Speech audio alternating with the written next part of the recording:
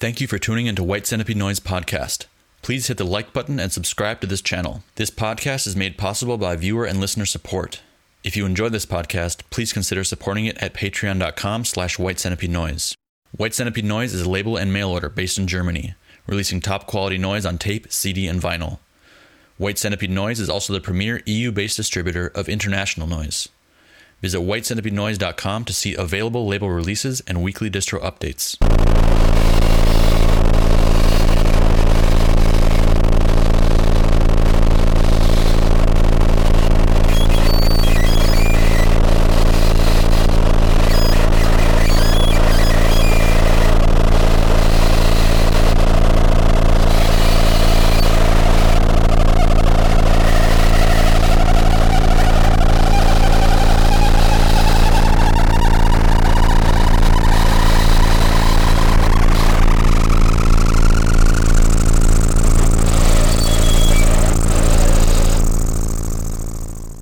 Welcome to White Centipede Noise Podcast. My name is Oscar Brummel.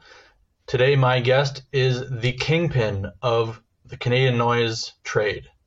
Please welcome Taylor Geddes. Hey, Oscar. Hi, Taylor. What's up? Sorry, did I say your last name right? You did, actually, yeah. You're on a roll with that here. Yeah, exactly. Sometimes I forget to ask before we go. And, you see people's names written for years. There's always a bit of. I'm sometimes pretty bad with it, but yeah, you kind of, especially if you're just dealing with them online, you never have to speak the name or hear the name. So exactly. So you are, in the intro I didn't mention, you are Taylor Geddes of Scream and Writhe, Absurd Exposition. You also have a few noise projects, Primitive Isolation Tactics, among some others, but. First of all, one thing that's confused me in the earlier days is the differentiation between Scream and Writhe and Absurd Exposition. Can you break that down? What that is exactly? Yeah, sure. So I used to have an old distro back in the day, like 2005, 2006. I started a distro, which it kind of ran its course, and I started Absurd Exposition mostly as just like. I didn't even intend it to be a label. It was just sort of like a blog at first, like when people had blog spots. And I don't know if anyone even read it or even knew it existed, but that's what it was. And eventually it gradually became a label. Like Adam Jennings, I think, wanted some Winters in Osaka release put out. So I was like, yeah, let's just do it. I'll start a label. But at the same time, I still wanted to do a distro. And I had a really good friend who was my roommate in Vancouver, who also had his own label and distro. We're like, well, why are we doing two different distros? Let's just do a distro together. But meanwhile, we were keeping our labels separate. So we're like, well, let's just come up with a new name. We call it Scream and Writhe. But then very quickly, it just became my sole operation. But the label was already established too, and that's just kind of how it went.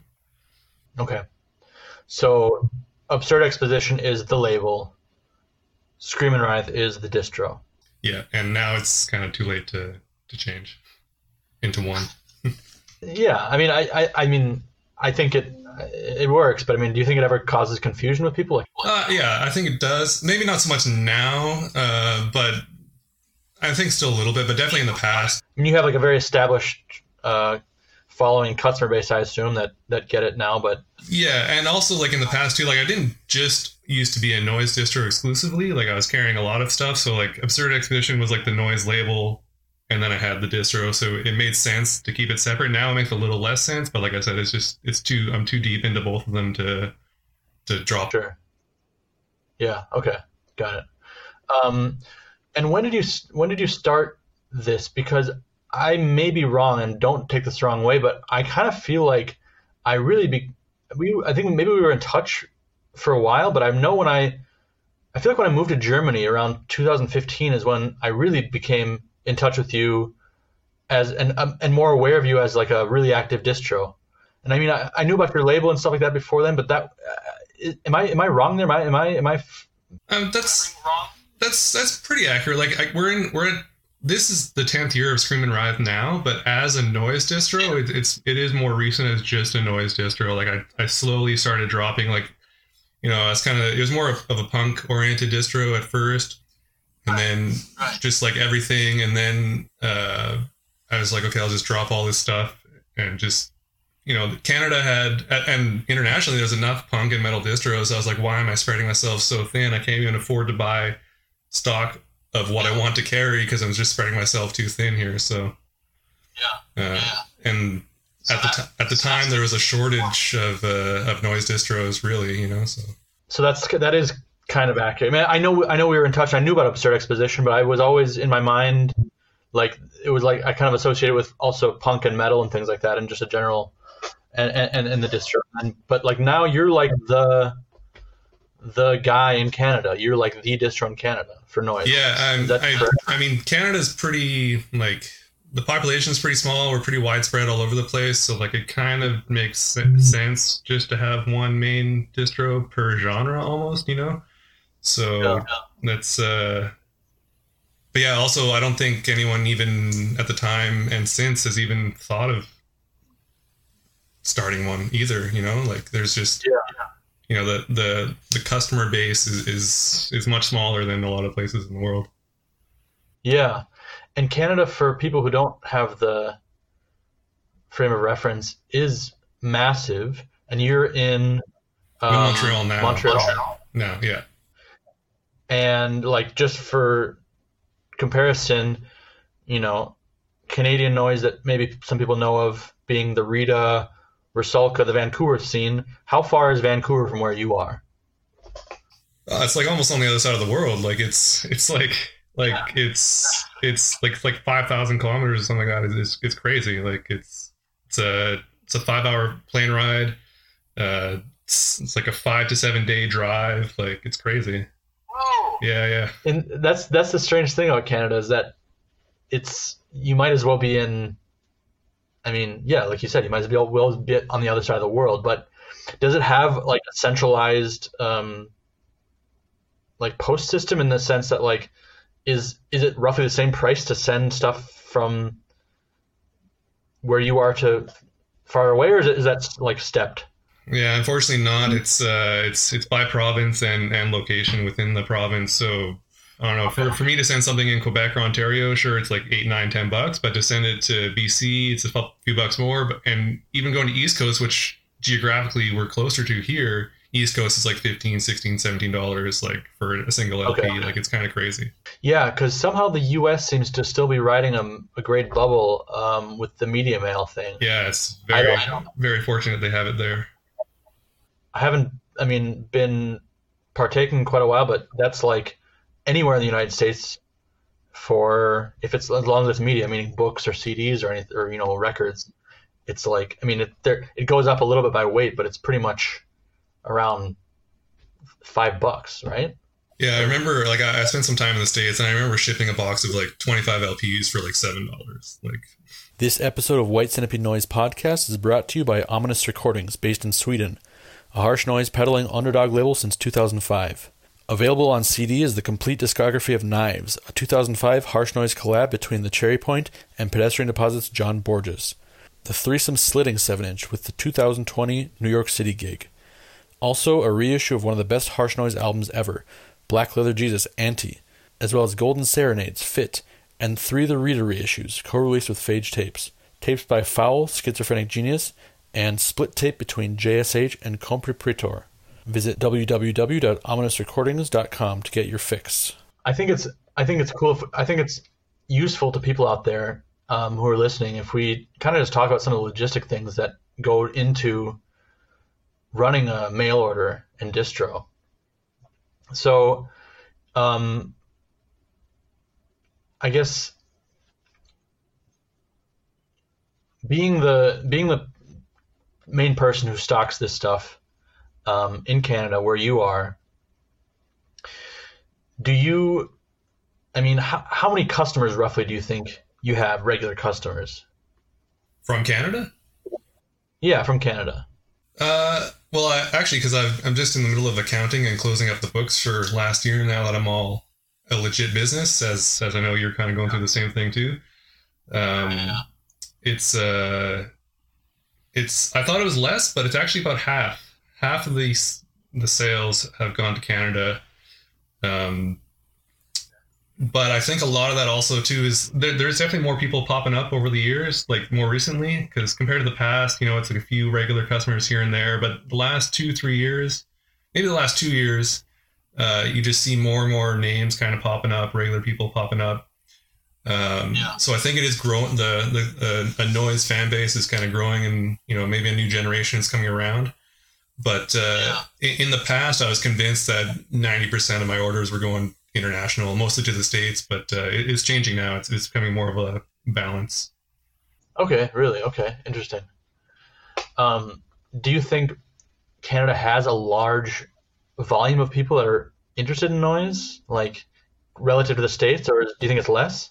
It's definitely less because our population is a lot less, but definitely, I think now more than ever, there's a noise kind of fan base, and there's new projects coming up all the time. Like, I think there's always been projects, but they're, like I said, I'm becoming more aware of just more names, more people popping up and sticking around. Like in the past, it's like, oh, this new name I never heard of just made an order from me, and then they would just never order again. And now it's like people are just consistently sticking around, and I think it's just a high time globally for noise anyways. So obviously it's going to have a trickle down effect across Canada as well. Yeah. Do you think the pandemic has played a role in that? Possibly, but I feel like this was kind of spiking or going up before the pandemic even. Yeah, I do too. I felt like I don't know, around 2019 things started getting really interesting and active, and then all of a sudden everyone was at home with, some of them with extra money from the government for like a year, and noise just went crazy. I don't think we would have, because 2020 was an insane year for noise, and I don't think it was just obviously the pandemic helped, but I don't think if we weren't already on an upwards direction, I don't think that year would have happened. It just didn't happen out of the blue because of the pandemic. Like, it was already going there. Yeah. One thing I thought of is okay, Tronics reemerged at this time, which is a label that has always kind of come and gone, but when it's active is like pumping out mass amounts of really high quality CDs. And the timing, I was thinking about it, I thought the timing was kind of like, maybe Phil just realized, okay, things are, maybe financially he needed some boost, or he had some time, and like he was able to put Tronics on like right when the pandemic hit. But then I realized it couldn't have been that way, because he started putting out stuff right before, I think, and the amount of releases that came out like weeks apart must have taken a lot of time to curate, prepare, organize. So somehow that was like another example of, I think, this wave hitting right, just hitting the wave at the perfect time. Yeah, absolutely. Yeah, the pandemic obviously sucks, but I think in some way it came at the right time, or we were ready for it in some weird way, like in a productivity kind of creativity kind of way. So you kind of wrote me recently, or we were talking, and you were talking about how you were doing some paperwork, some bookkeeping and stuff, and kind of just thinking about the significance of a distro and the importance of a distro in an underground scene like noise. Can you tell me about what you were kind of going through there? What are your thoughts on that? Well, I was kind of thinking, because like you mentioned you wanted to talk to me on here, and I was kind of like, oh, like I didn't really know what we would talk about other than this, which is exactly fine with me. It's what we both do, so it's perfect. But I was like, man, like what would I even say? And I was just, the whole process just got me thinking of like the role or the function a distro has within like a global scene, but also like the local scene or local community. Like I know there's some definition discrepancies between scene and community, but Sure. And especially like in Montreal, like and like Kate was saying in her interview, Vancouver too. Like there's a lack of venues and real like community kind of spaces for any kind of underground DIY music, not just noise. Like there's kind of the pandemic certainly didn't help, but Vancouver was already pretty bad for that. But Yeah. anyways, there was some opportunities in town to potentially take over a space or two. Like there was a cafe that closed down that was already a venue, so it could have been an easy changeover to make it another venue or something like that. But the costs were too prohibitive, so I decided not to do it. But anyways, it got me thinking about places like Dead Gods or like Skeleton Dust, like these places that are sort of community hubs that sort of foster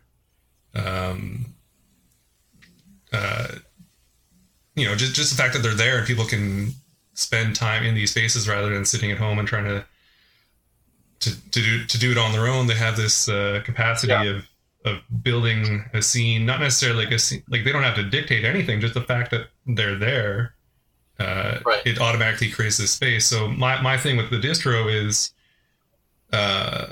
like mine is all just here in my apartment. I don't have a space like that, but a distro has that.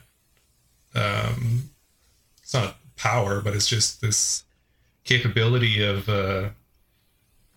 consolidating a lot of different ideals into one place, different sounds, and I had this all like thought out of my head when I was driving the car, be like, oh, what am I going to say to Oscar now? And I'm just like, I'm kind of I mean, I get it. I get what you're saying, and I agree. And so you think that exists as a virtual space, so to speak, or as a non-physical room? Well, it does, but to a much lesser degree. Like I think having that physical community space is the important part of fostering a scene, because if it's just in your bedroom or in your office or your apartment or whatever, and no one can see it, and you're only an online mail order, what does that really contribute to like a local sort of scene? Like you're all you're doing is helping the global community, which is also great. But I was just thinking in terms locally. I think we sort of have this responsibility to stuff closer to home, and I just feel like without a space, it's a little harder. So okay, what do? You organize shows, you do events, you do what you can, and I mean that's what you can do. And I know in Montreal it's a little different. There's not there's some activity here, like there's people, there's projects, there's whatnot, but there's not really I would say like a scene per se. Like there's just a handful of people. I mostly do most of the shows. A few other people do as well, but my goal for whenever the pandemic sort of dies down is just to try and do more. Just book more shows, even if no one comes, even if it's the same people playing all the time, like just do them, like, And I think my point with having a venue or a store is, which also relates to doing shows, is if you have this spot or if you do these shows, just the fact that it exists is going to start something, over time. Right. But I do think, it's not to underplay the role of a distro actually in a more macro level, but still not necessarily global or international, because, okay, you have something like Dead Gods, you have a really densely populated city like New York City, where a lot of people kind of by nature have potential interest in something like this. And then you have a little shop where, there can be events, parties, discussions, one-off releases, but I mean, it still might be only 10 or 15 people that are involved in that, like truly. And maybe, sometimes bigger, maybe sometimes more, but there are all these, for example, one-off kind of releases that get passed out among friends who are hanging out there, maybe 10, 50 copies, whatever. that is cool, but that's a layer of, I think, of an outwardly expanding thing. I think like a distro like yours, you are regional in the sense. I mean, Canada is so spread out, but at the same time, Canada needs that connection. It needs that plug. It needs that line from these other parts of the world, and that kind of consolidates it for the local scene, even if the local scene is spread out over 5,000 Right. kilometers. I think just the fact that a distro will get something from Japan that all these people who maybe didn't know about it or knew about it and thought, oh, it's cost prohibitive, I can't place a single order for that record from Japan. If they know that you're getting the goods and you have good taste and you're following what's going on, I assume you have people that kind of rely on you, that kind of just also check what you have in stock and follow your lead in some sense. Is that true? Yeah, absolutely. I agree with all those points too. But yeah, I do have people, I don't know how they do it, if they're just refreshing my page every day, but sometimes the second I put something in stock without even posting an update, it starts selling from regular customers. So I don't know if they just have times a day that they check, or if they somehow have an RSS feed set up for my site. But anyways, yeah, it's definitely, I mean, that on the greater, yeah, like you said, the sort of wider Canadian sort of spread of a scene, absolutely, shipping from even the States is incredibly cost prohibitive. I don't order anything from the States unless it's for the distro. I just can't justify the cost. It just makes no sense. Tapes become $30 after shipping. It's just incredible. Yeah. So this goes to another point which I was wanting to make was I think regional distros make the most sense rather than having a bunch of different yeah, it's good to have more distros, but I think they need to be maybe strategically placed around the world. It doesn't, in a way, for me, it doesn't make sense to have 10 different distros in the States, for example. We just said, it costs the same amount to ship anywhere in the States. Why is there X amount of distros all carrying the same release that's limited to 100, and they're just all staying in the same place because they went all to these same distros? I think it's less of an issue now, but I think consolidating things into larger distros and less spots around the world, I think, is perhaps a beneficial route to take as well. Yeah, I would agree. But at the same time, I can see the approach of this appeal of instead of piping it into somewhere where it's gonna get directly piped out, it's kind of fun or neat, I guess, to see okay, you can think this tape is sold out. You've been looking for it. It sold out from the label right away, and blah blah blah, and it sold out from the main distros. But then you're cruising the internet or some email list or something like that, and you find out so and so in some corner of the world has 5 copies on hand, and that's not really necessarily beneficial to effective distribution. Because I think that's important to remember. I think in all this, I think the word distribution is key, because it's really about getting things out to people. But I still think getting things to certain areas where they're still sort of unfound for some time has its benefit for the late sleepers, for the people who aren't, because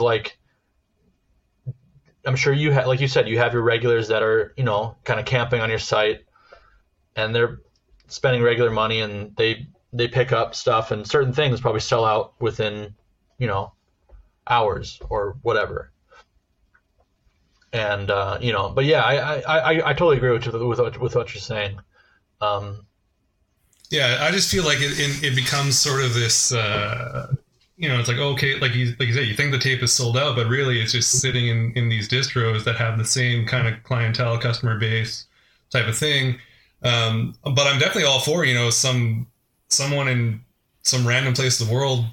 I'm not going to deny them wanting to stock any of my stuff. Like, I think that's Right. that's totally awesome, like, but I just mean like the same, funneling it to the same sort of region.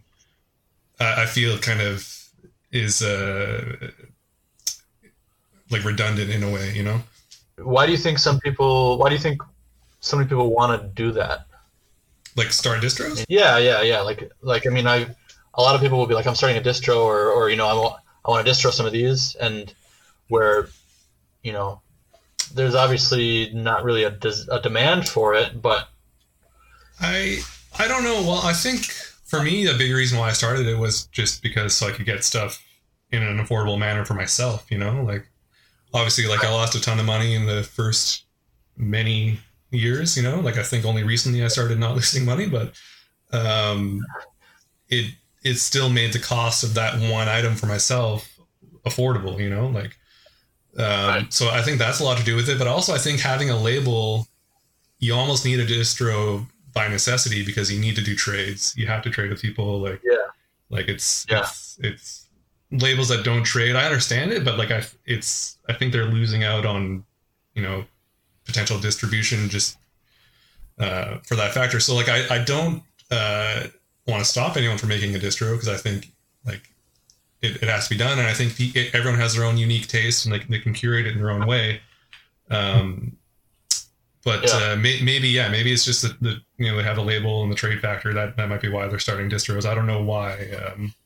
I don't see too many more popping up, but there are. Maybe there's a few more in Europe coming around, but in the States, I feel like they're becoming less actually. Yeah, I think so. I think you're right. Yeah. So talk about trading. What's the role of trading as a label and distro? I don't trade distro stock too much, or I try not to. I mean, if someone really wants something, we're already doing a label trade. Like, sure, we'll figure it out. But label stuff, if and I find there's a lot of reception for newer labels when they contact me. Maybe I don't have like the money to take a chance on them, or like I want to stock their stuff, but I'm not too sure about it. I'm like, hey, like, do you want to trade? They're down to trade. Yeah. It's easy for me. Like I've already paid for my end of it, type of thing. And I was just talking with someone yesterday who was doing stuff in the 90s, and they were just saying like no one paid for anything in the 90s. Like everyone just traded, like, and I still feel like there's a lot of people that are still around from then that really operate that way. Like a lot of the OG Japanese guys, like a few years ago, I wanted to buy something from Gilly Connector, some stock. And he's like, no, like we have to trade. Like you're not buying anything. Right. Like, so. Do you think that's lost on some of the newer labels that are starting, that they don't really get that? Yeah, I think so. I think this sort of, like the sort of like Instagram friendly labels. Like I don't know if they're even aware that that's a thing. Like. Right. But like I said, it's, or maybe they just don't have interest either. Like maybe like their label is just their thing and it's what they want to do, and that's it. But I don't know. Yeah, it's I noticed kind of like a different attitude or knowledge. I mean, I guess the knowledge of how that worked, you just kind of learn by being involved. I mean, I don't know. I can't remember my progression. A lot of what I learned from Sam Stockson, for example. Mm-hmm. About how labels work, how you run a noise label. Like you make this amount of copies and you give 20% to your artists, mm-hmm. and then you trade. And then at some point, wholesale became a topic, but kind of later. That was always like a last resort, almost like a. And I notice I do find it strange sometimes when I'll hit up a newer label because I'll be interested in some of their stuff to stock it, and I'll, I ask about, are you interested? I'd like to stock your stuff. Are you interested in a trade? And it's like, no, but then they have this really weird percentage maybe that they'll knock off the retail price. Yeah. That they want from wholesale, and I'm just like, you don't understand. Like I have to mark this up and make a little bit of money from it, and if I do that, I'm going to be selling it for like twice what you are selling it for retail, and they're like, oh well, maybe we can do like 5% more off, and it's just like it's just a different approach, different attitude, I guess. Yeah, and also too, like I guess they're figuring it out too. Like hopefully they do adjust to sort of the reality of things, but like you said, like when we were starting out, like we didn't know anything. Like I had no idea what I was doing. Like my friend in Vancouver was like, okay, like you're doing a label, okay, now you got to do 20% to the artist and like this, that, and other thing. And wholesale, like I still kind of just wing wholesale. It's like, okay, like what's enough off of the retail price, but also where I'm not giving them away. I still just kind of wing it on each release. Yeah, totally. Yeah. I mean, I'm curious. Can we talk about numbers a little bit? Is Sure. that something you want to? Yeah, I love numbers. I'm curious for my own reference, because you do this on a pretty big scale, and you seem like you have your shit together a little more than me. But I like to talk about how people do their, pricing and things like that. And I've talked to people from record stores and retail. I talked to Luke Tandy, for example, to get some kind of perspective. And you also work in a record store. Is that true? Yeah, I do. Yeah. You work in a big record store, right? And yeah. Does that cross over at all with your work with the mail order and the label? Not really. Like I think it's like maybe we're looking into ways maybe I can have like a little section in the store. Like it's not like a real thought. I mean, there's lots going on at the shop right now with the pandemic and everything, so it's whatever. But the only sort of cross with that is if there's locals that need pickup, like they just come to the store, they pick up from me at the store. Mm-hmm. And I use my boss lets me use the UPS import account, so all my US orders I just import through my work, and then I pay them back. But that's kind of the only cross there. Okay. Cool. Yeah, I don't know. Would you want to talk about like markup or? Yeah, like for example, when you buy something wholesale from a label, what's your standard markup for what you charge retail?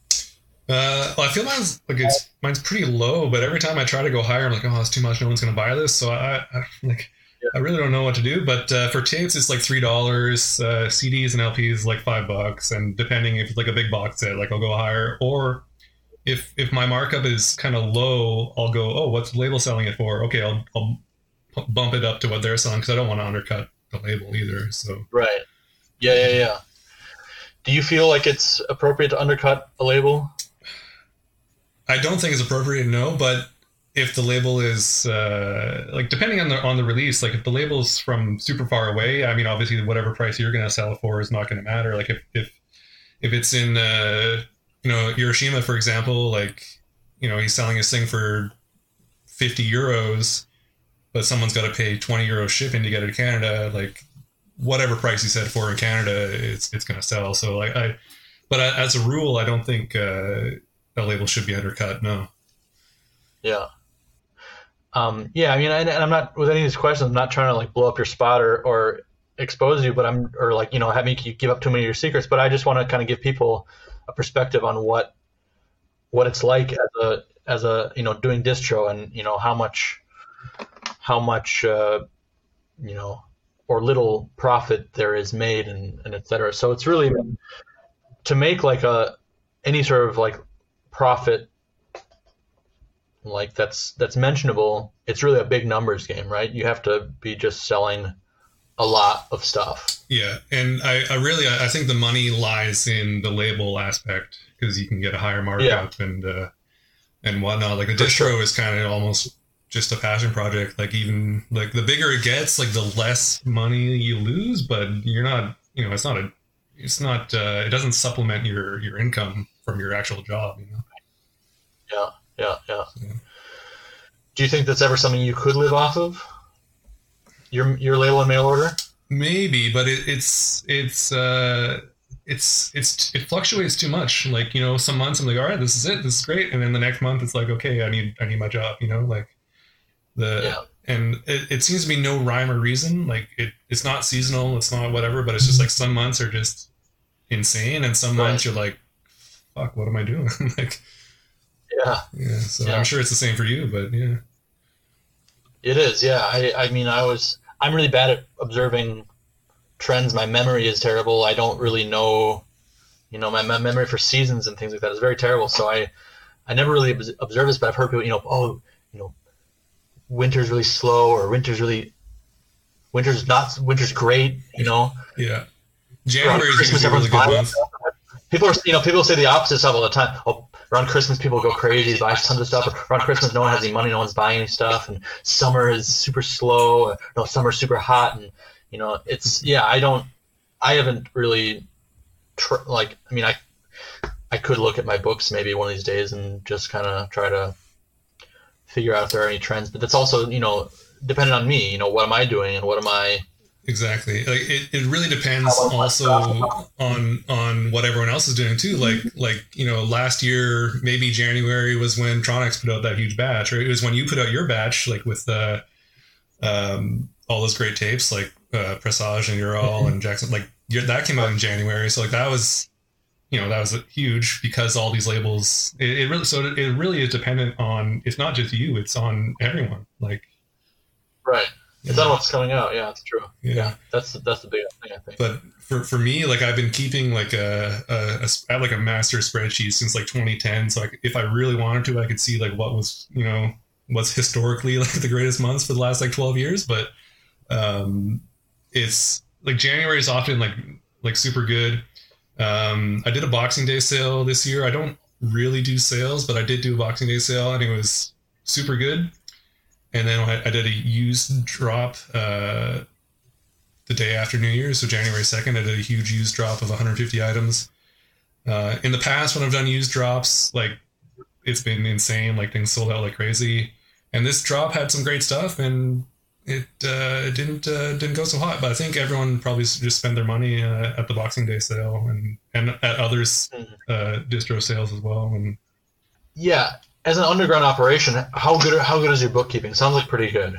I thought it was very good for a long time, but now that I'm like an actual business, I'm like, oh fuck, it's not. It wasn't. There's some things that I was missing, and then like I wasn't counting for whatever reason. I was keeping track of it, but I wasn't counting shipping as income, even though because it's not really income. Like, but you're charging the customer shipping and you're collecting it, so it is income.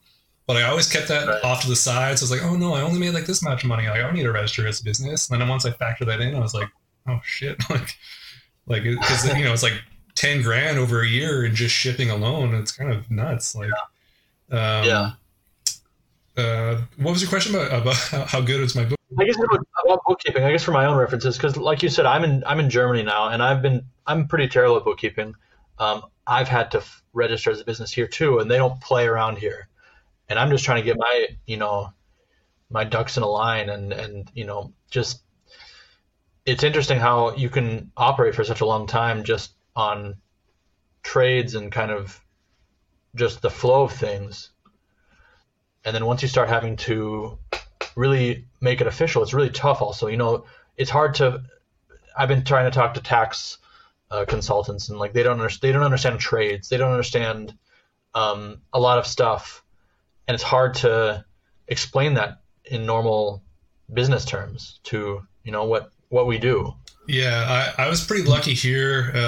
Like there's an accountant firm here that kind of comes from sort of like the punk hardcore kind of scene. So they're at least like, know people that are from this type of thing. So the accountants that I have, they know what's up. Like I was like talking to them, like, what do I do like when this happens? Or what if I want to keep something for myself? And they're like, oh yeah, if you want to keep a record for yourself, like you just do this, whatever. And like, so it took me a while to get on the phone with them. It was a several month long ordeal just to get a hold of them. But once I had the phone call with them and we just discussed everything, like they knew what was up. Like it's been pretty, reassuring to have the accountant know what you're actually doing, like what kind of curation do you do as a label? Do you or as a distro, do you are you finding yourself, you pick up things that you want people to get into? Are you picking things based upon, you know, what you know they're into? Or I assume some blend of both, but what's kind of your focus? Yeah, it's a blend. It's definitely a blend. And it's a lot of it also is based on label. Like, you know, it's like, oh, this label just dropped this batch. Yeah, I'm getting everything, you know. Otherwise, some labels like, okay, I'll grab a couple releases from this label. Some label will grab everything, you know. I know you're really on top of it this way, and I used to be more. I kind of fell off, but I know you seem to be more on top of just getting everything. You just get everything, which is I used to spend a lot of time working on that, and I kind of fell off on that. But I feel like that's also a good way to do it. You know, like just some self-release thing from nowhere that no one knows about. Like that's what you got to try and find. That's kind of like the heart of everything. But yeah, curation, like it's mostly label curation, I would say, based on label more than release, really. Yeah, I do try to get everything in the sense, you know, I do try to get the big stuff for sure. But a lot of that stuff has plenty. I mean, not plenty, but there's distribution for that. I really like to go for, like you said, some smaller label or smaller artist self-release stuff for a number of reasons. You know, the first being that I want to just give that person a chance to get it out. And a lot of people will be just happy the fact that they can, you know, maybe 10 of their tapes are going to be outside of the United States, for example, because that's, you know, hard. They don't get orders from outside the United States, especially if they're unknown. And I think that's like the label does have that influence, not like an intentional influence, but it's like it'll come into the shop and people who order from me will be like, oh, what's this? And some random shit that I'm really not sure of and just kind of like, yeah, let's try this out. Seems interesting. That stuff will sometimes just fly off the shelves and blow up in some way. Not blow up, but you know, people will then and I really like try to do that. But also it's like I also from a business standpoint see it the same way because I think that stuff sells oftentimes more than the stuff that is more known. I mean, of course, bigger labels are guaranteed to do well, and I stock large amounts of them. But you know, if it's something that I smell as being like interesting or decent, you know, you can kind of tell if it's some crap. Yeah. Then I probably don't take that chance. But a lot of times, if I can like sense that it's something unique or interesting or with some quality, it's like that stuff will go in a minute because. I mean, that's the whole reason I started the distro in the first place is just because you can't get any of like ordering any stuff from the United States was impossible. It's impossible, yeah. And it's the same in Canada, I suppose. It's just, you know, if you want to check out a tape by someone, yeah, you're gonna pay $25, $30 for it. Yeah, doesn't make sense. You can't take chances on things like that, like. Yeah, exactly. And I just had this kind of mindset, like at least 5 copies or 10 copies of something must be sellable, like, you know, here. So that's, it's something I try to do, but it gets harder and harder, you know, when I was, since starting the podcast, I must say like this takes a newfound amount of my time that, you know, I used to really just take a lot of time chasing that stuff and just being like writing anyone I saw with anything interesting and being like, I want to get it. I'll buy it. Yeah, same here. And like I used to spend more time just on Instagram, seeing what people are sharing, and going that route. Yeah. And even if it's stuff that I wouldn't even want myself, like, well, you know, someone's talking about this. Someone, you know, it's worth bringing in. And I do find also with that stuff, especially self-release stuff or whatever that doesn't have a description, I feel like you got to spend a little bit of time writing at least a little description yourself. Otherwise it might just sit there forever. And like I know that helps me even because sometimes I'll hear something and it doesn't really catch me and I kind of brush it off, and then like a little while later I read something and I'm like, oh, I should recheck that out, and you're like, oh shit, it's actually really good, why didn't I bring copies in? Like, you know, something needs to click. And I feel like having a little spending the time to write a little blurb can go a long way. Yeah, do you feel like you have the trust of some people like in Canada? Do you feel like you have their ear and you're able to put them onto certain things? Do you have people who write you, for example, looking for recommendations? A few people, not a lot, but a few people. I think most people kind of know what they're after. But like for example, there's a tape by this project Murmur from Toronto. We did a little trade, and I feel like that's an example where if I didn't write a little blurb in my newsletter, I don't think it would have went anywhere, because it's pretty low key. Like no one knows about it. And I put the blurb in the newsletter, and I sold 2 the first day. So, but yeah, there are some people that come in and send me emails for recommendations and whatnot, and but it's not that common, because I do think people are kind of set with what they want. They're just waiting. Like I said, they're just refreshing the page, waiting for something they see that they like. Sure. But this last few weeks, actually, maybe it's because people got Christmas money or what, but tons of not tons, but like several very large orders that were like very diverse. I'm kind of all over the place with my tastes, and I was like looking at these, I was like, oh, this is like me ordering something. Like it's not just someone just ordering like just the harshest noise or just ordering power electronics. It was like a mix of everything across the board, and I was like, this is interesting. I think distros are so important when you're getting into noise too, because I remember the early days. You made your contacts and did some trading, individual orders, but then, saving up some cash, then having $150 to spend at Hanson or make a big order at Freak Animal or whatever, and just going through and just spending an hour going through or the self-abuse catalog. It was A, B, C, D, E, F, G, and it was all mixed in there. And that's another place.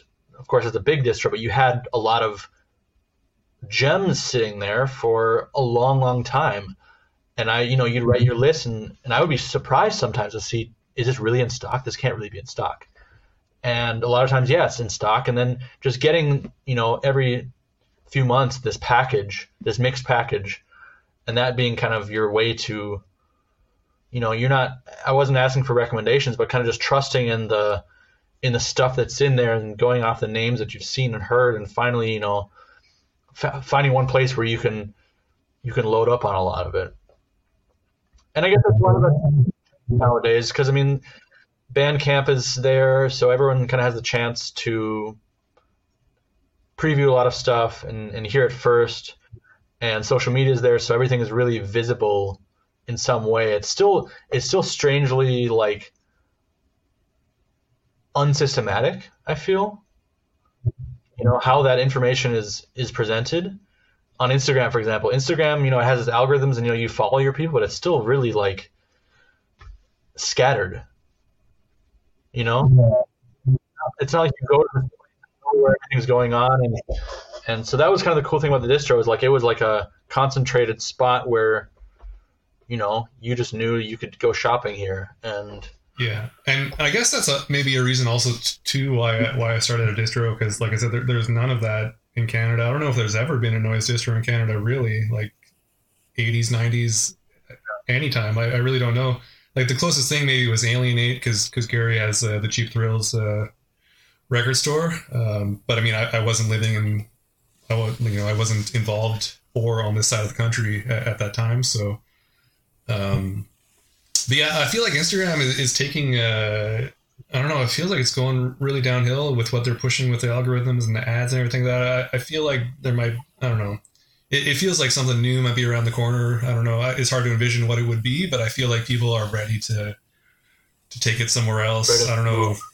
Yeah. I don't know. It for what it is at the base, if you strip out the algorithm and whatever, it's perfect, but it's just they're damaging themselves for at least what we're into anyways. I don't know. Right. Yeah. I guess I just recently started using it like pretty actively, and I haven't really. Yeah, it's just a place where everyone can post their shit and everyone's looking at it. So yeah, I definitely like it more than Facebook. I'm kind of dead on Facebook.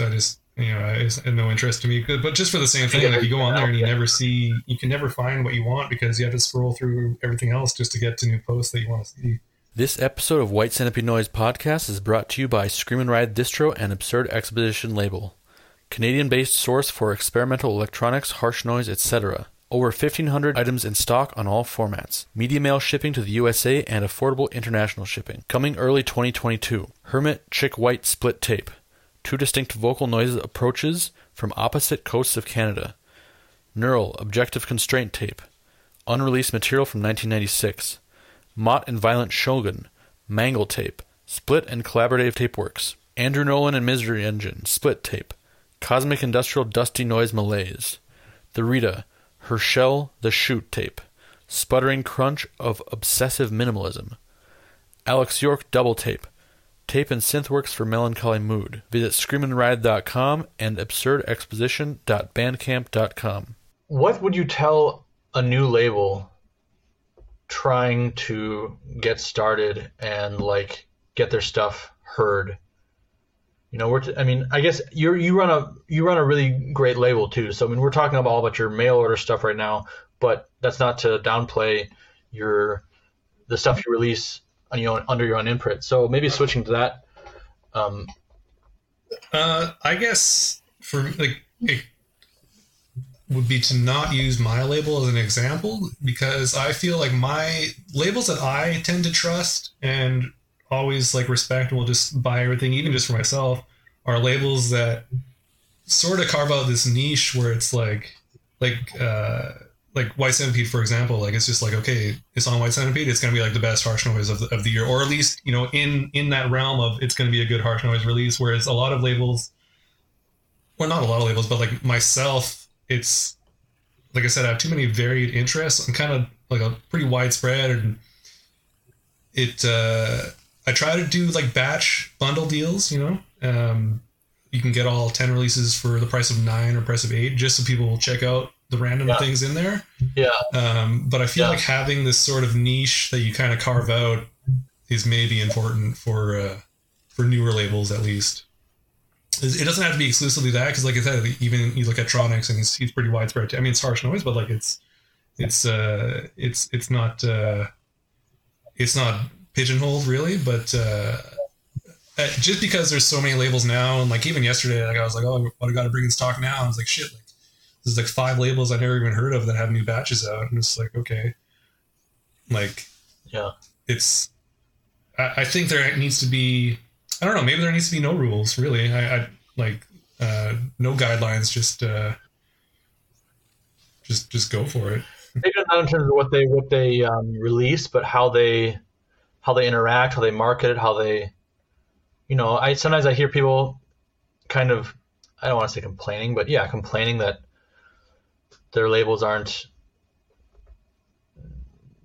taking off or no one's interested. I mean, do you think there needs to be some sort of different attitude towards how they run a label or what they expect from their label? Yeah, I think people shouldn't expect releases to sell out on day one, Or if they do sell out, they should realize that it sold out because they only made 15 copies. Like it can't be based on this sort of validation kind of aspect, I think people need to press in realistic quantities and be open to trades, because trades is what, especially if you're a new label, that's what's going to get your stuff around. Because it's harder for people to take chances with money than it is on money they've already spent.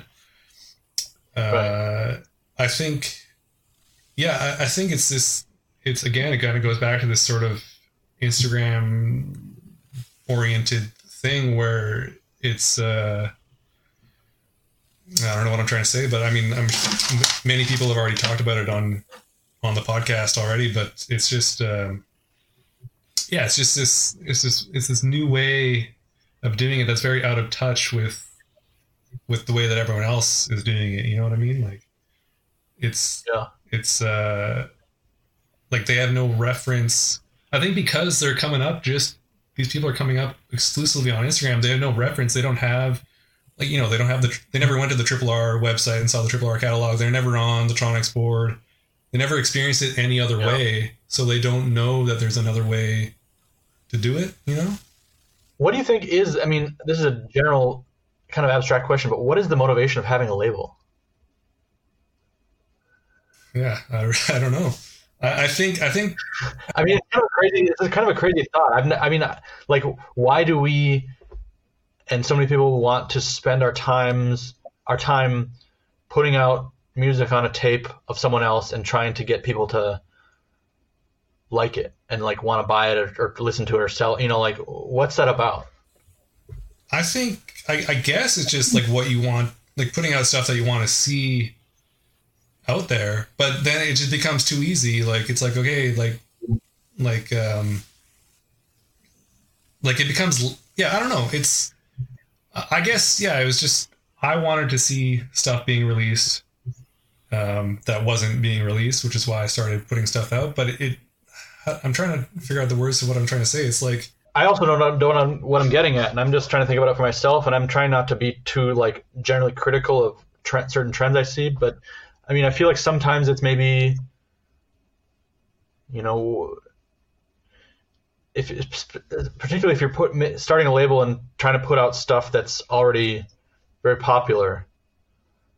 This is a thought that's just coming to me right now. I've never really like chewed this over, but I guess I asked myself what the point of that is. Like you start a label, and there's already a bunch of other labels doing the same thing, and you want to get these hot projects to release also that are also being released at the same time without kind of putting something new forward or you know, putting your own music forward or giving exposure to something that isn't being exposed. Right. And I think that goes back to like it's a fresh, like when I just started my label too, like I wanted to put out who I thought was cool, and I didn't like, I think it's always kind of been that way, or at least, you know, in the modern internet kind of times. But I do feel like it's a good, you know, a foot in the door. It's like, okay, I'm going to do this big name release, and I'm established on the scene. But it's also, you know, it's trial and error, and there are labels that kind of could just come fresh with all these names you never heard of. Great releases. Those are the labels that I try to find out. That there are so many bad ones actually that, you know, there's so many bad labels that, well, I don't want to say bad, but labels that put out a bunch of stuff and you've never heard of it, and then you kind of browse through it and you realize, okay, it's a lot of, you know, your buddies kind of messing around. But at the same time, I think that's in some way a more noble approach. I don't know, like that you're doing a label in order to push something forward that needs to be pushed forward, or in your mind at least, you know, you think. Yeah, and I'm kind of bad at that too, where like I feel like it's maybe less now, but there's often like an influx of labels that are, you know, the stuff isn't very good, and you're kind of, you know. So when a new label, like I'm really bad at this, when a new label comes around and messages me for stock, I'm kind of like, oh fuck, like, you know, sometimes I don't check it out, and it's like, man, like, you know, or I take a chance, I'm like, okay, I'll grab like one or two things, and then I sell it right away. I'm like, fuck, like what? Like I'm just like, I have this own bias where I just assume it's not going to be good because it's not a name that I already know. So absolutely, I've noticed that too, and I love that feeling actually. I love when I'm wrong. I love when I feel like, oh God, I'm sitting. I did this trade or whatever to be kind of, you know, to be supportive and nice, and I've got all this stuff, and who's gonna want this? And then I love when people buy it. Just, I mean, of course, I mean, I'm making back my money or whatever. That's one aspect of it. But I mean, I love just seeing that my preconceptions were also wrong, and that there are people who are hungry for more than what I can imagine. You know? Yeah, absolutely. And it's really cool. Yeah.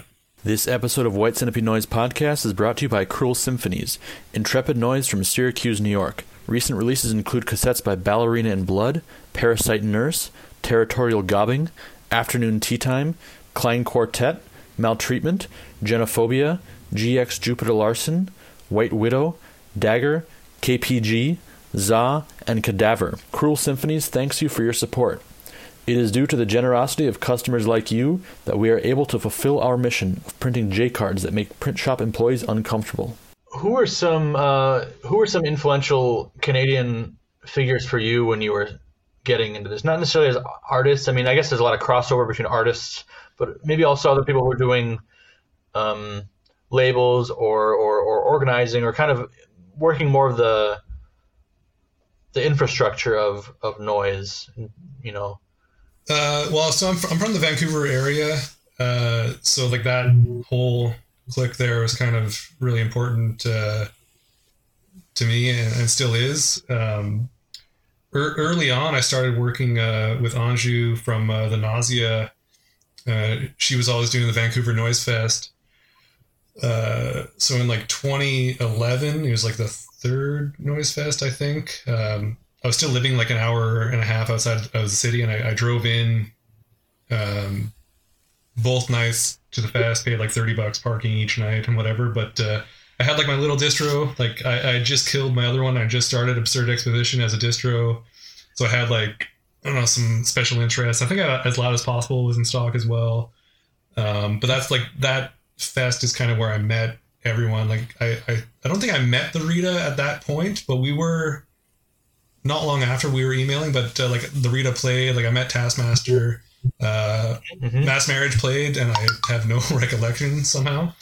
But like that night, you know, like, and like Anju and I would talk on the phone like all the time, just like planning and stuff and whatever. So for the next several years, I was helping her. Once I moved to Vancouver, like we did the Noise Fest together for a few years until I moved to Montreal.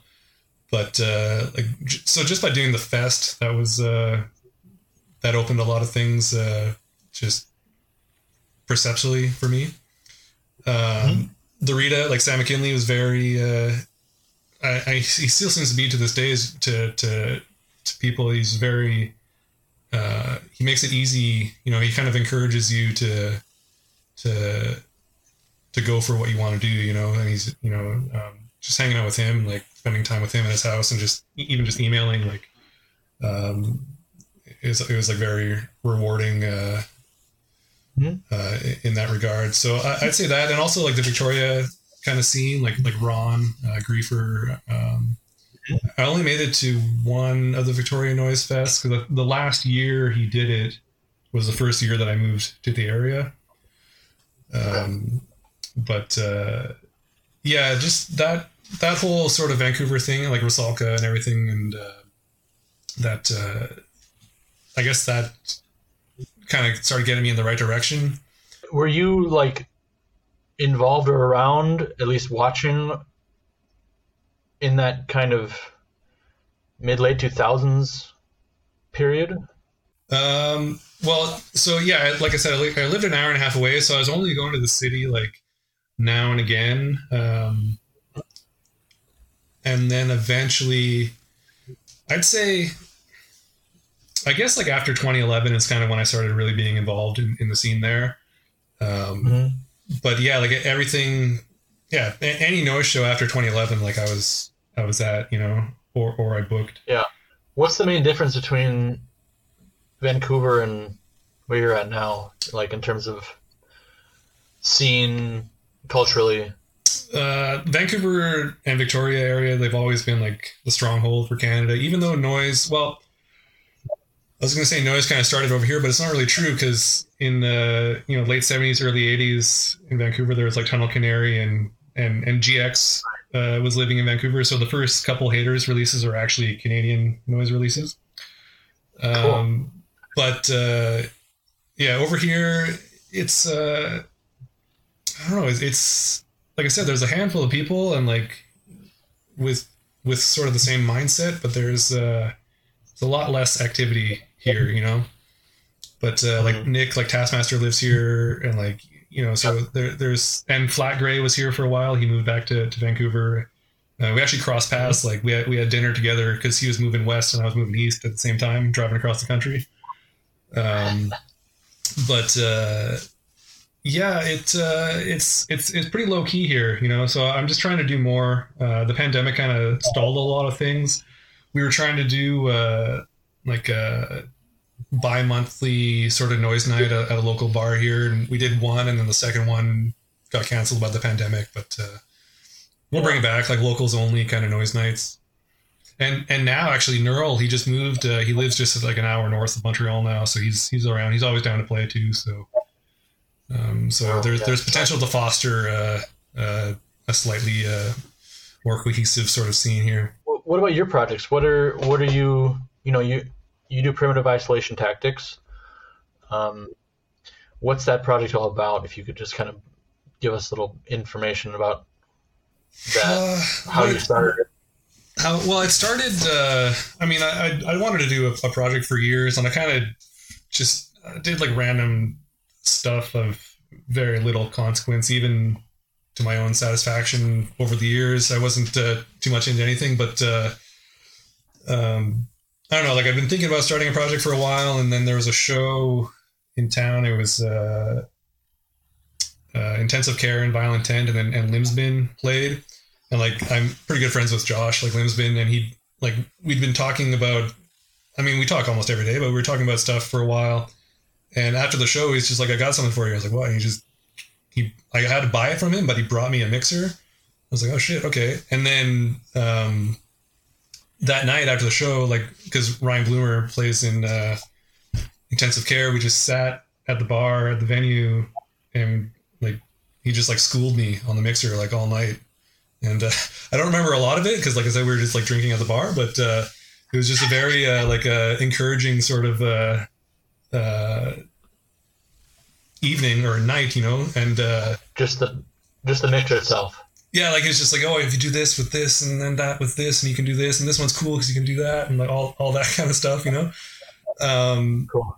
So yeah, and then after that, I was just like, I was just like fucking around, and it eventually just became primitive isolation tactics. Like the first tape, I was doing everything manually. Like I was recording a minute of something onto my like Tascam like handheld recorder, putting it into my computer, and then chopping it up or adding it together so it lasts for like 3 minutes instead of 1 minute. Like it's super rudimentary. And since then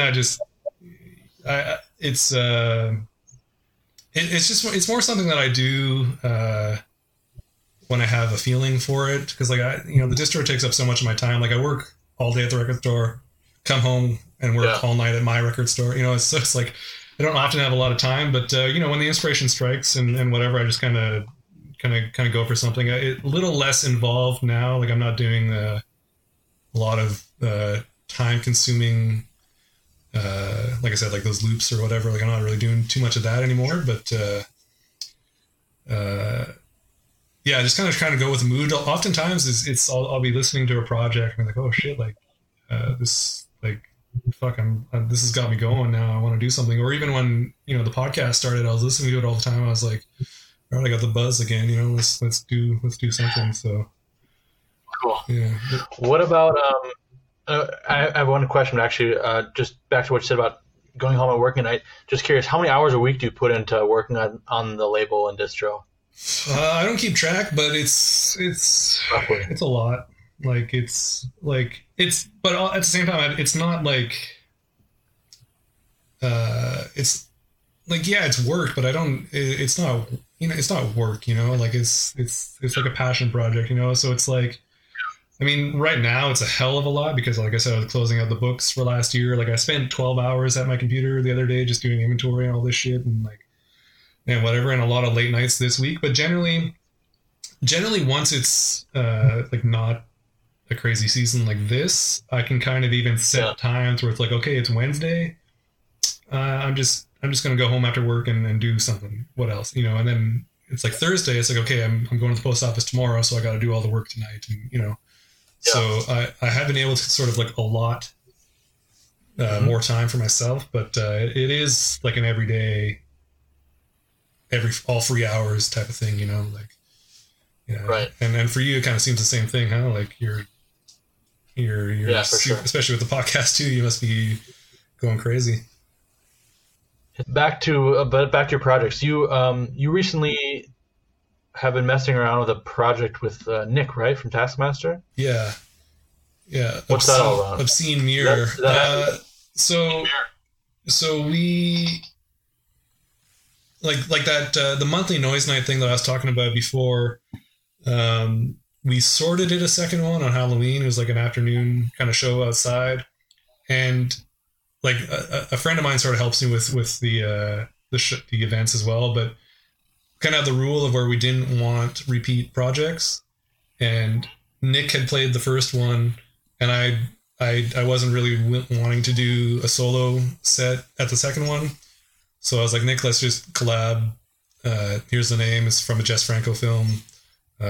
Let's just do it. So like we had one like jam that was I was not really prepared for. But then we just sort of wang it.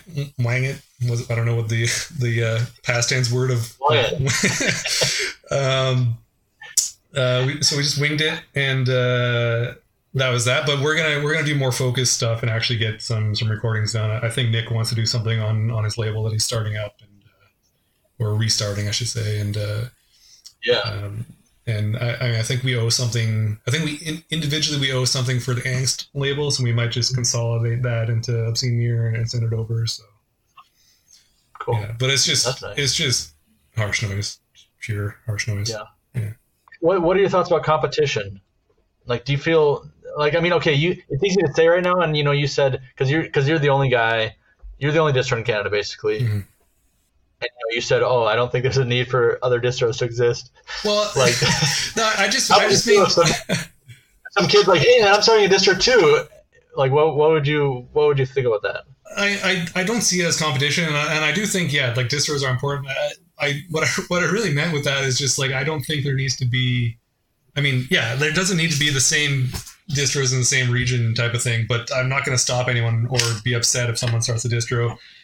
And I don't feel like there's any competition. Like it's like we're all in the same boat. Like it's all the same thing. It's not like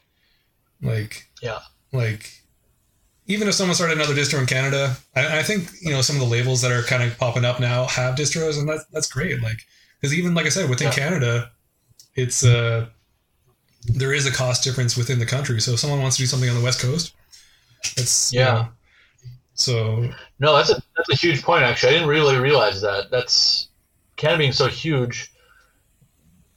There is maybe room for, you're on the East Coast, you're near the East Coast. Yeah, there's maybe room for one out west or another one because it's a huge country. And especially like I said, because Vancouver is such like a hotbed, the stronghold kind of for it, Like there are some labels out there now, like Bent Window is a newer label from there, and there's Arriving Flesh Productions, and of course like Lake Shark, Harsh Noise has always been there. But but at the same time too, though in Vancouver, it's such a stronghold, but it's just this core couple handfuls of people, and it's kind of always been that. Like maybe newer blood now, but it's just that same core that's kind of been keeping torchbearers for 10, 15 years, right? Yeah. So, no,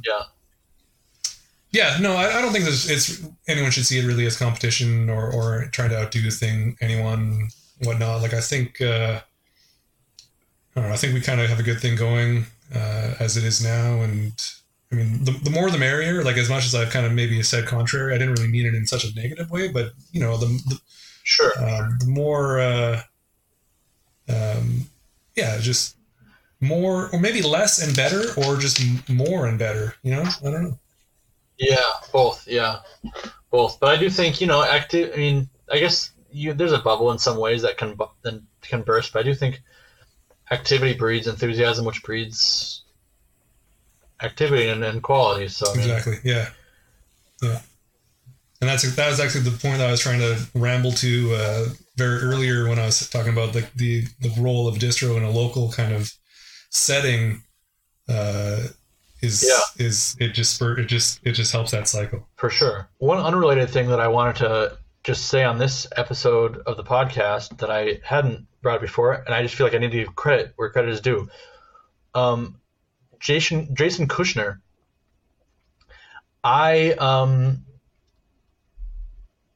he was a guest on a podcast called Blown Speakers.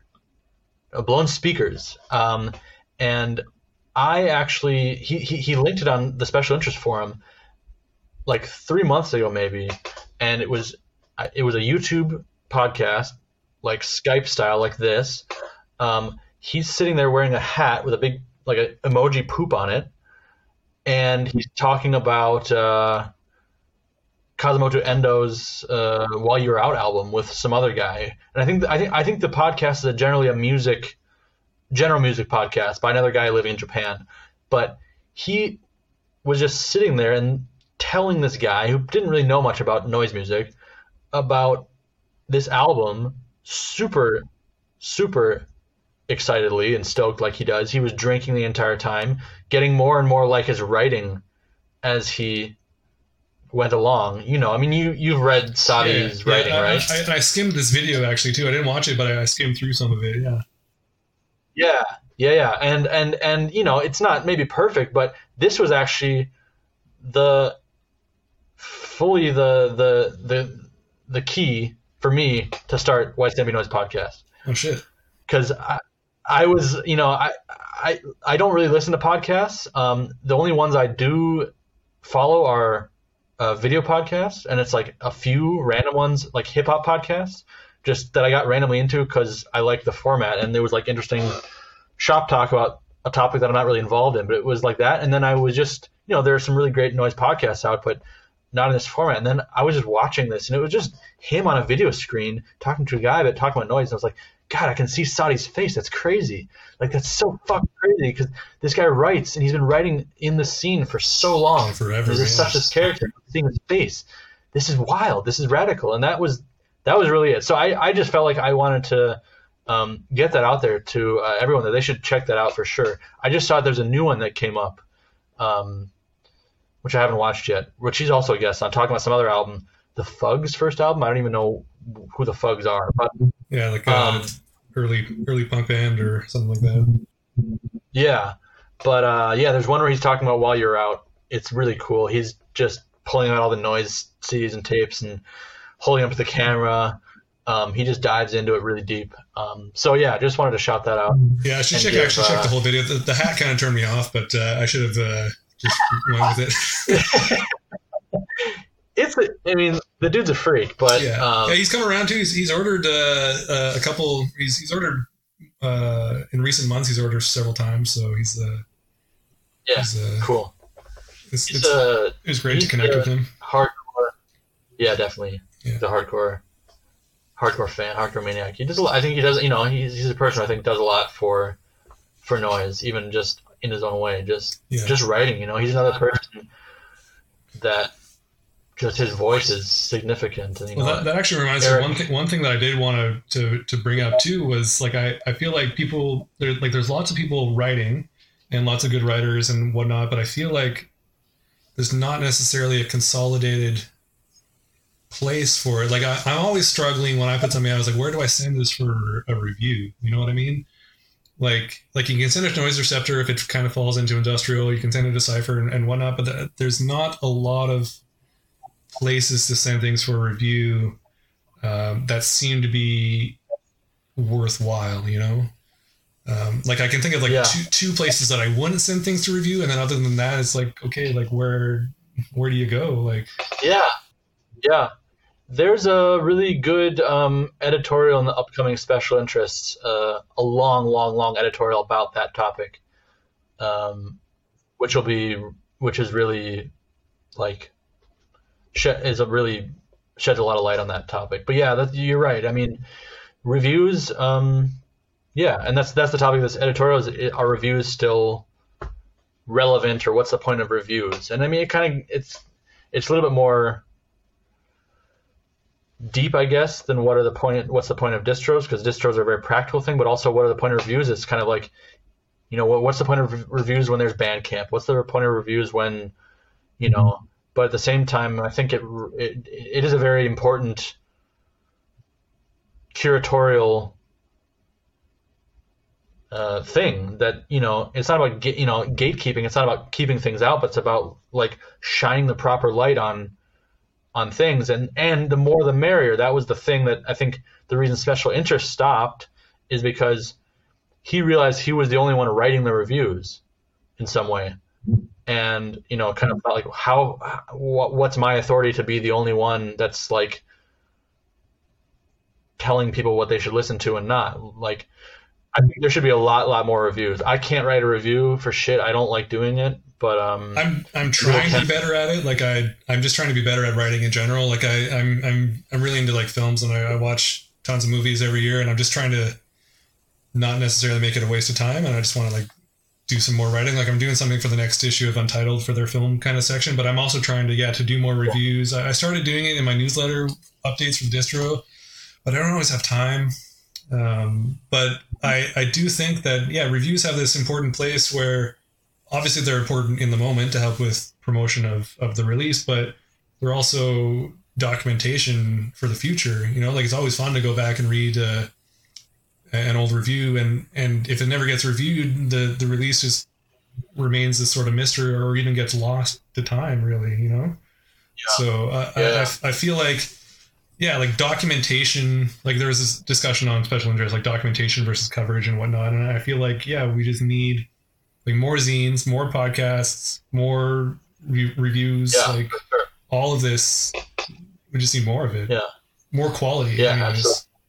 It can't be underestimated the importance also of certain message boards that existed, like the Tronics board. Yeah. I said one time somewhere, like, it would be great if someone had the backups and like printed a book or something about it. And I think overall, like, that's the last thing anyone needs. But I mean, I do think that a lot of that information that was there was so vital and important.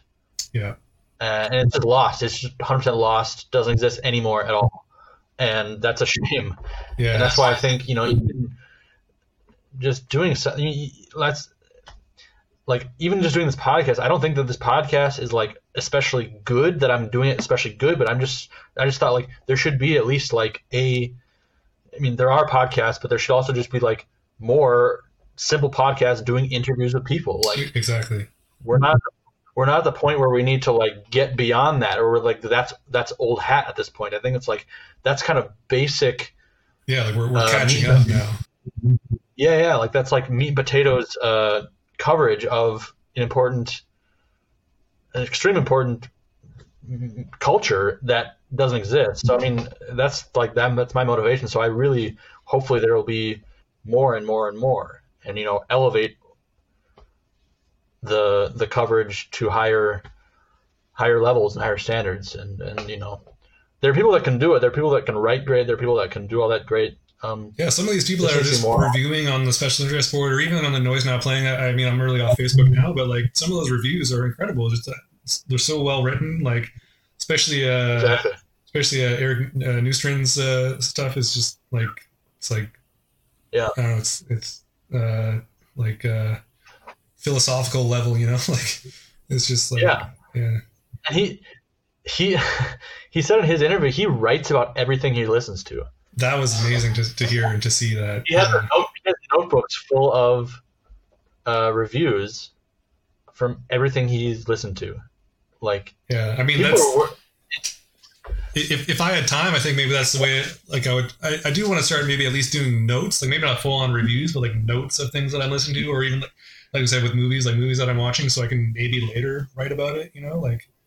Yeah. And I think for me, like the practice is, I'll just dump it into my newsletter every now and then. Like I did the review of like the New Boyfriends 3 tape, which I thought was like amazing.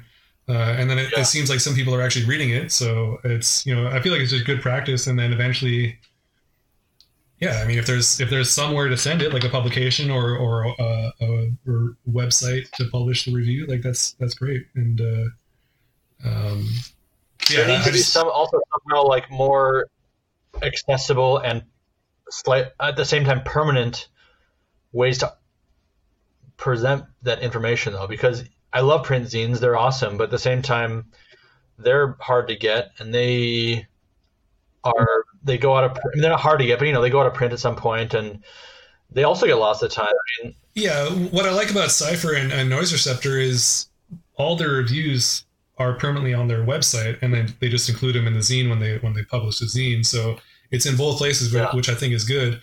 But yeah, do people even know to check the website? I don't know. Like that's it, you know, like Not really. I don't. I mean, I come across it once in a while, but I forget. yeah. So I mean, there needs to be, I don't know, some consolidated place, or I don't know, like I don't know. I really don't know what the answer is, but yeah, I don't know. Because all this stuff, I mean, I don't even know what's going to happen with the YouTube thing, for example. On the one hand, I think it has the potential to stick around for a long time, which is great. I think it's maybe the best possible format for it. But at the same time, Google could decide to delete my account at any time for Exactly. Whatever reason. I've already had issues with people, not big issues, but people, people have problems with a lot of things, and if Google wants to say, okay, that's gone, then it's gone. So I mean, it's like, how many websites do you know that are inactive, that are offline now? Exactly. Blog spots. Yeah. That seemed permanent. I mean, it seemed permanent at the time, but at some point, someone loses interest or loses whatever, and then it just expires. Yeah, and especially with Blogspot, like once you delete Blogspot, like it's gone forever. Whereas some other websites you can still access through archive.org, like Wayback Machine type of thing. But Blogspots and stuff like that, they're just gone because they didn't gather the data from those. Yeah. So it's just they're nowhere. Yeah. So yeah, there needs to be permanence, and but also at the same time, it's not everything needs to be preserved either. But it's still to get a general sense of snapshots of what's going on at the time of a certain time, certain era. I think is very important. Yeah. Shout out to Noise Extra, Harsh Truths. Those podcasts are also very important and kind of set a standard. They're definitely what gave me the idea to even think about doing this, among other things. But I mean, definitely they're doing great things, and people should do more. Now available from White Centipede Noise, Altar of Flies, Otterblick Triple LP. There has always been chafing and harsh elements in Altar of Flies, but never before has he put that particular ingredient in focus like this. Electronics burnt to crisp, crackling meat slab fizz, and reckless physical wreckage. All this paired with his signature vintage apparatus and magnetic tape wizardry. And the result is an elegantly churned up pigsty. That is an excerpt from the extensive liner notes written by Eric Neustrand. Available at whitecentipedenoise.com, Bandcamp, and soon, a distro near you. So I guess we can get to my question that I like to ask everyone. My questions.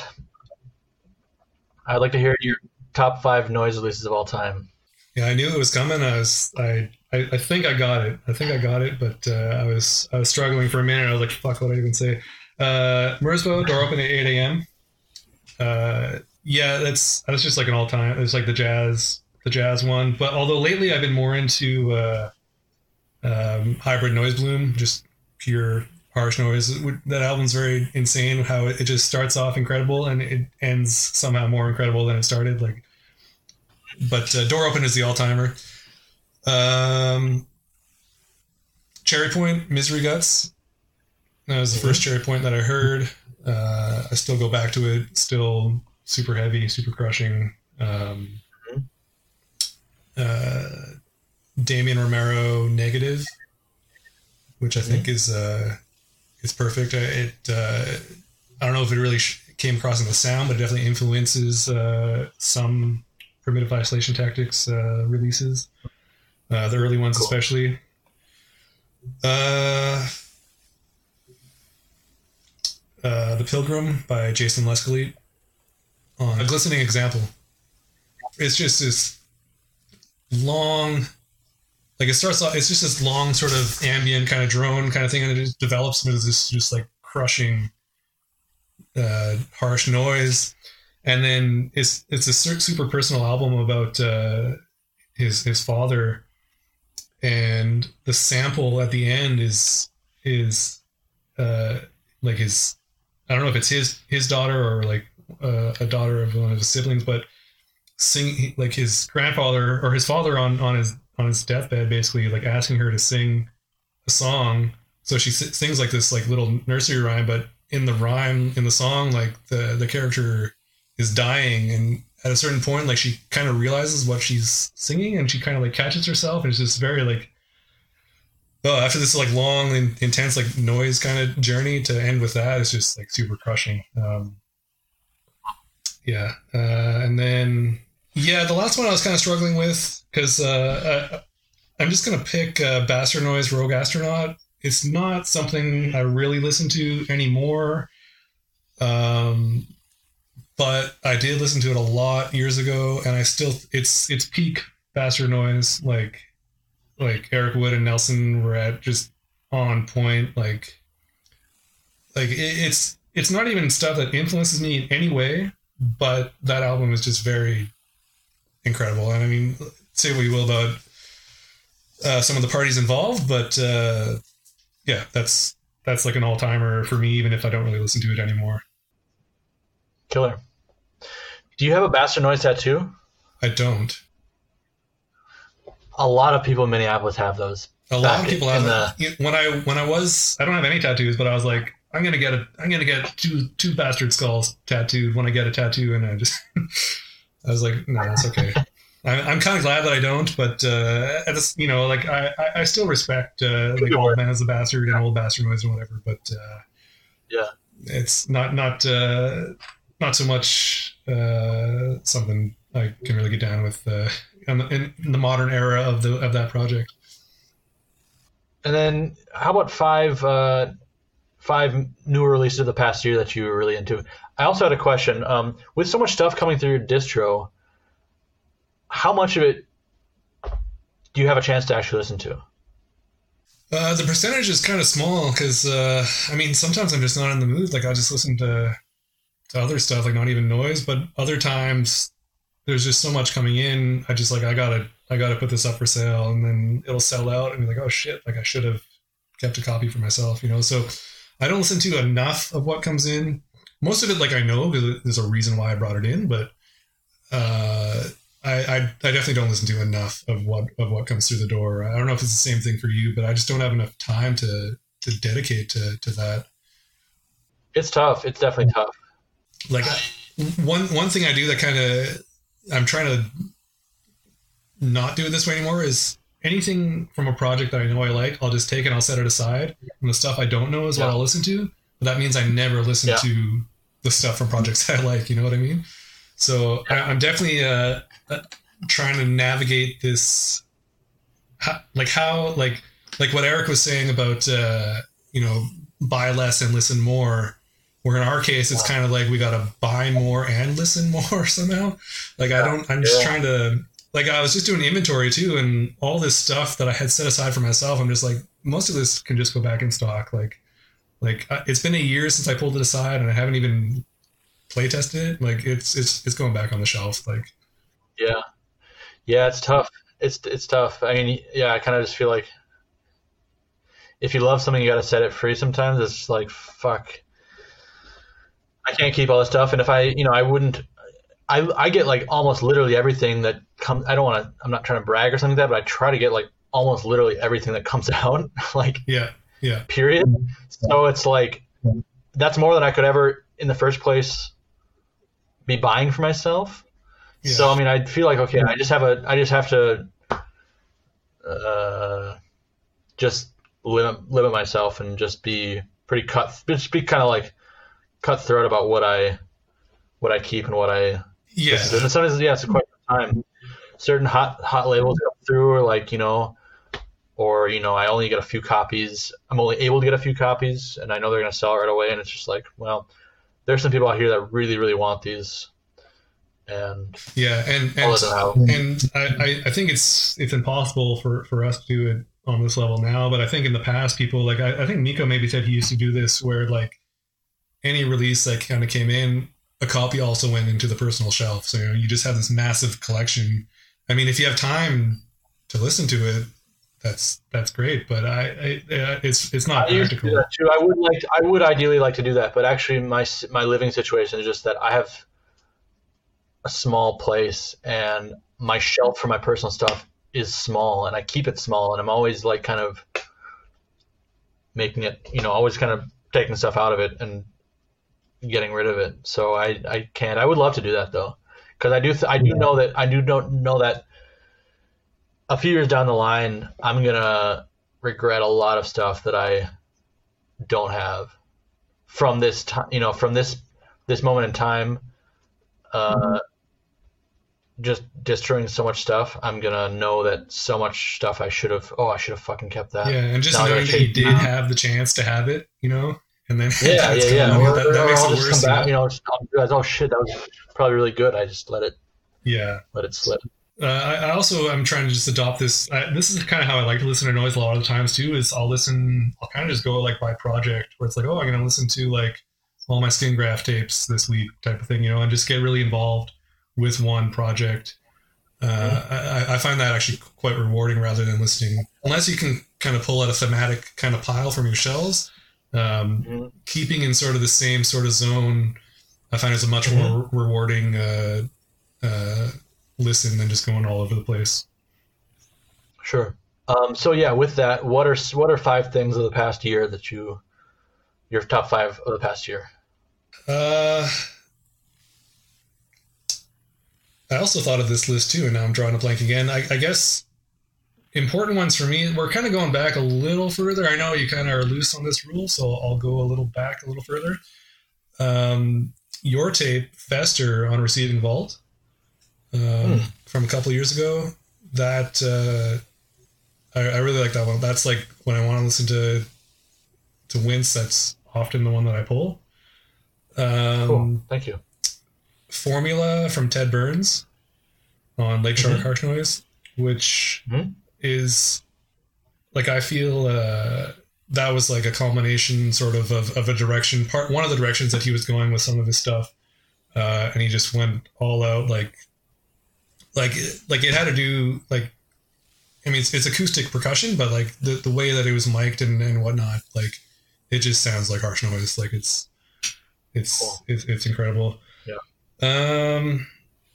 The Mote tape on Pink Piss from last year. I have a copy of that actually on the personal pile. I haven't listened to it yet. It's great. It's great. I mean, the project. That guy's amazing. He sent me a copy because when I did the CD for him, he sent that through, and I think that's really great. It's very, I mean, it sounds like Mote, like it's just a psychedelic sort of acid flashback adventure. Like, what are we at here? It says 3. The Tinnitus Stimulus LP that just came out. I haven't listened to that yet. I only listened to it a couple times, but I threw it on my year-end list anyways because I was pretty enamored with it in my couple listens. So I got to go back and spend more time with it. But I think that's really worth checking out. And I don't really hear anyone ever talking about that project, really.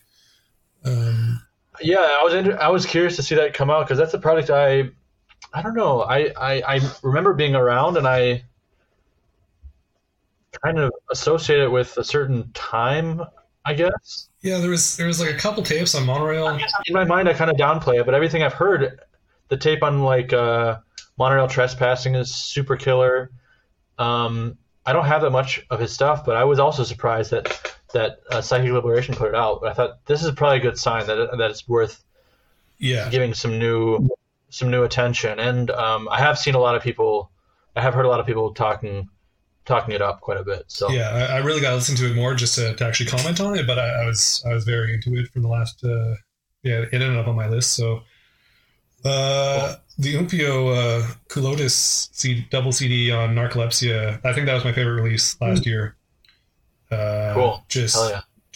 I mean, I honestly, I haven't liked everything I've heard from Umpio, but this was like I think lately he's really on this, and I know this is kind of partly archival recordings as well, but lately he's just like on fire, and we're gonna do a CD on Absurd Expedition this year as well. So yeah, he's awesome, and he's another project that I feel it gets underrated even in myself, and for that reason I really think he's cool. Like just his aesthetic, his style is so unique, but I mean it's also, I think some of maybe his handwritten graphics sometimes could be off, but at the same time I like that he does that his fully owned thing, and I think that every time I don't listen to Umpio often enough, but every time I do, I'm blown away. Yeah. And I feel such a respect for it. And I just think, fuck, why doesn't this guy get his due? Why don't I give it the due it deserves? So that's awesome. I want to have him as a guest soon too. Yeah, you should. Definitely want to talk to him. Mastering genius, contact mic genius. He's just I sent anything I need to get mastered on Absurdist Exposition. I send to him. Like he did the Basalka LP, he did the Mote CD. He's doing the Primitive Isolation Tactics CD on narcolepsia. So he's great, really great to deal with. Super nice guy. Funny thing though, when I was first, this is like years and years before I even started going down a real noise path, but I was still doing my old punk distro in like the late 2000s. I did a trade with some label. And it was one of those trades where like the guy didn't specify that he was just sending me the master tape with a bunch of Xerox covers. But so I was dismayed by that because I didn't really know about that sort of way of doing things. But also the tape that I got, it was an Umpio split with someone, and it was just a picture of a pig shitting, and I was like, what the fuck is this? Like I had no clue. So like for the first couple of years, like, oh, this Umpio project, you can't take him seriously. And now I'm just like, nah, it's great. You just get down like that. He's that kind of dude, but that's cool. That's why I like him too. Yeah, for sure. Yeah. So tell me about what you have coming up with the label. Yeah, so we're doing Aqua Necromancer, which is, it's the coming at the tail end of Mersbo before he went to laptops. Like it came out around the same time as Door Open at 8 a.m., which is the album we initially wanted to do, because both of those were on Alienate, and Gary runs Cheap Thrills record shop in town. So for like a year, we were like, all right, let's do Door Open at 8 a.m. Let's just do it. We'll get it done. It'll cost a lot of money because it's a double LP, all this, that, but we'll just do it. Finally, I was like, all right, I'm going to email Masami. Aurora Central from Mexico is already putting out Door Open at 8 a.m. So like we kind of kicked ourselves for just like dragging our feet for a full year. So then Masami just offered Aqua Necromancer, which is actually Gary's preferred Mersbo of what he's released. So I was just like, yeah, let's just do it. There's some bonus tracks on there that I feel are in some ways better than the actual album material. Like it's like outtakes, and they're just like super harsh, like really, really good, really rewarding. But yeah, so that's coming out.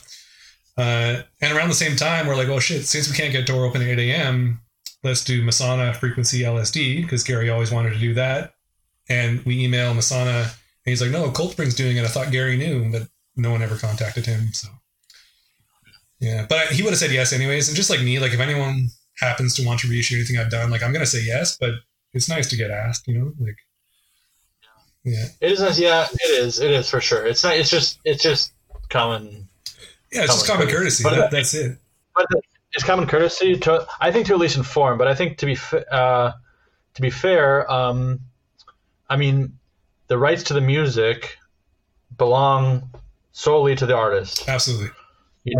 So I mean, we're all obviously doing everything on just handshake contract, but I mean, in very rare cases, do us releasing something, do we have any sort of long-term say? And yeah, but of course it's just it's an issue of respect. At least like make the person aware that that's it. Yeah, if the artist wants to do it, then it's like you can't say no unless they've signed the exactly.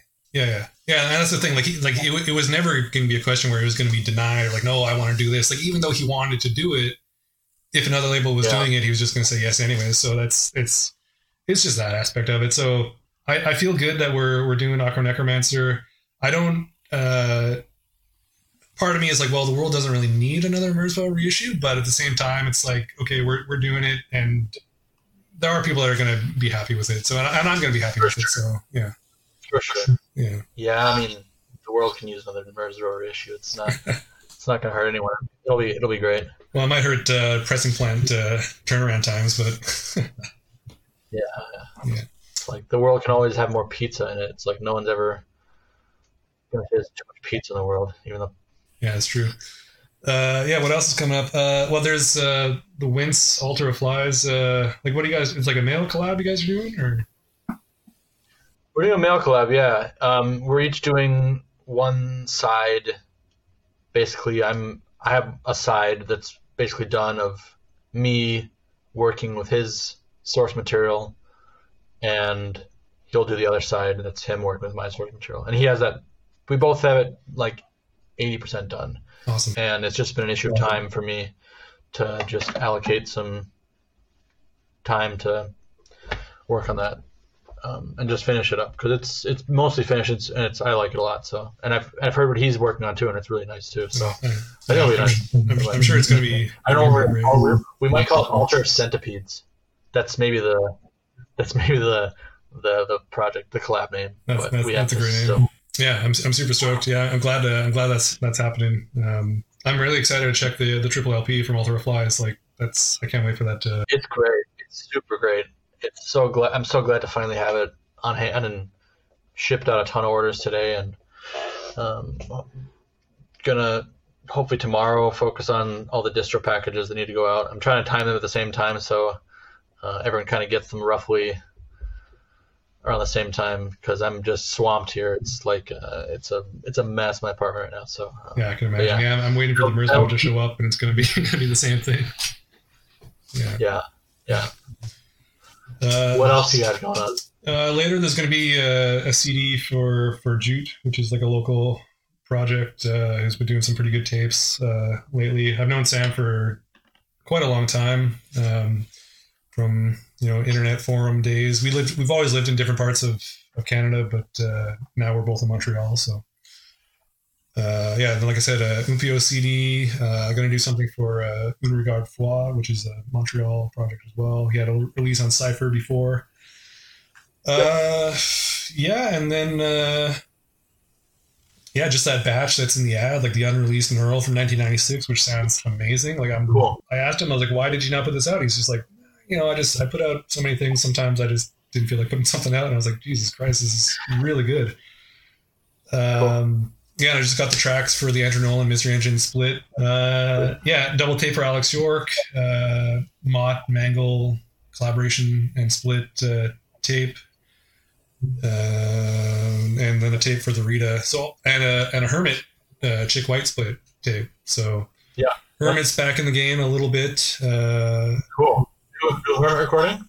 It's new Hermit recorded in October. Cool. It's about 10 minutes long. It sounds like Hermit. It's great. It's really good. Eric's really nice. He's really awesome. Glad to be able to do something with him.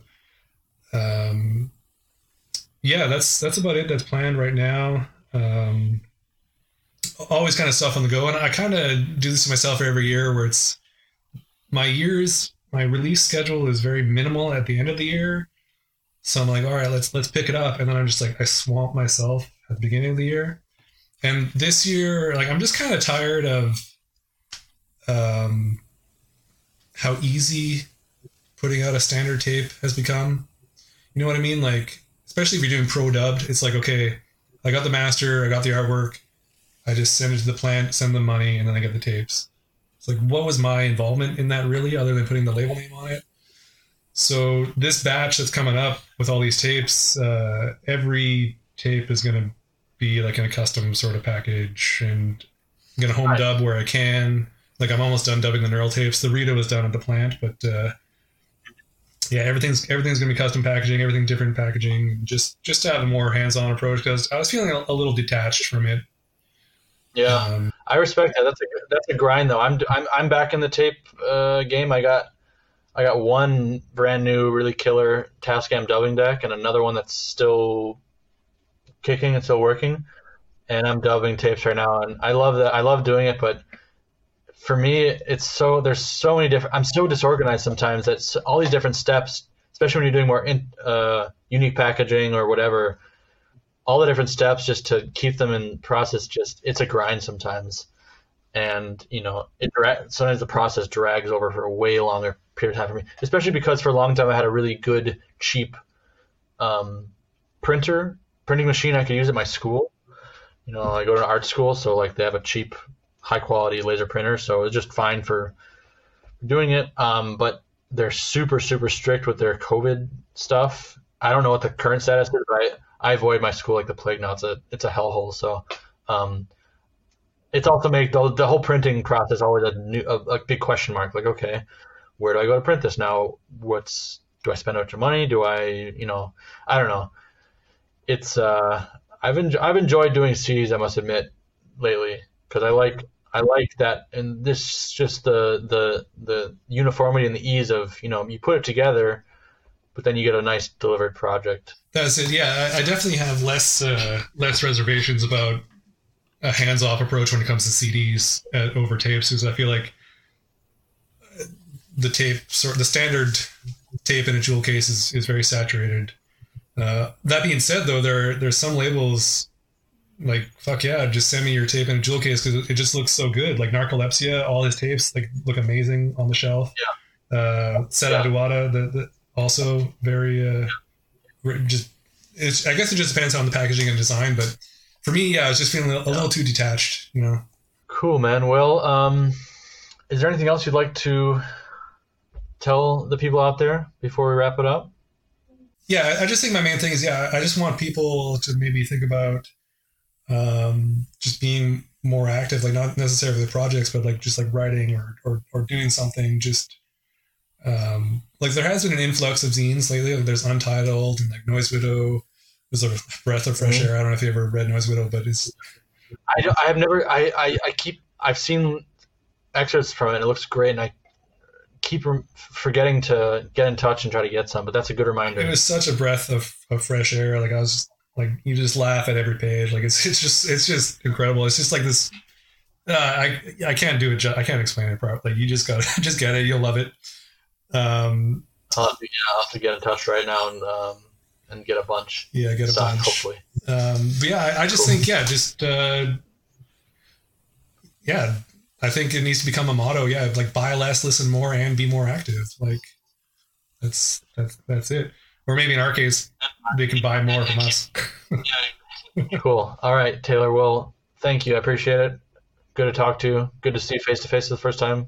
Yeah, it's been great. You've become like a regular staple in my house every week now with the podcast. So it's that's super weird, but that's great to hear. All right, cool, man.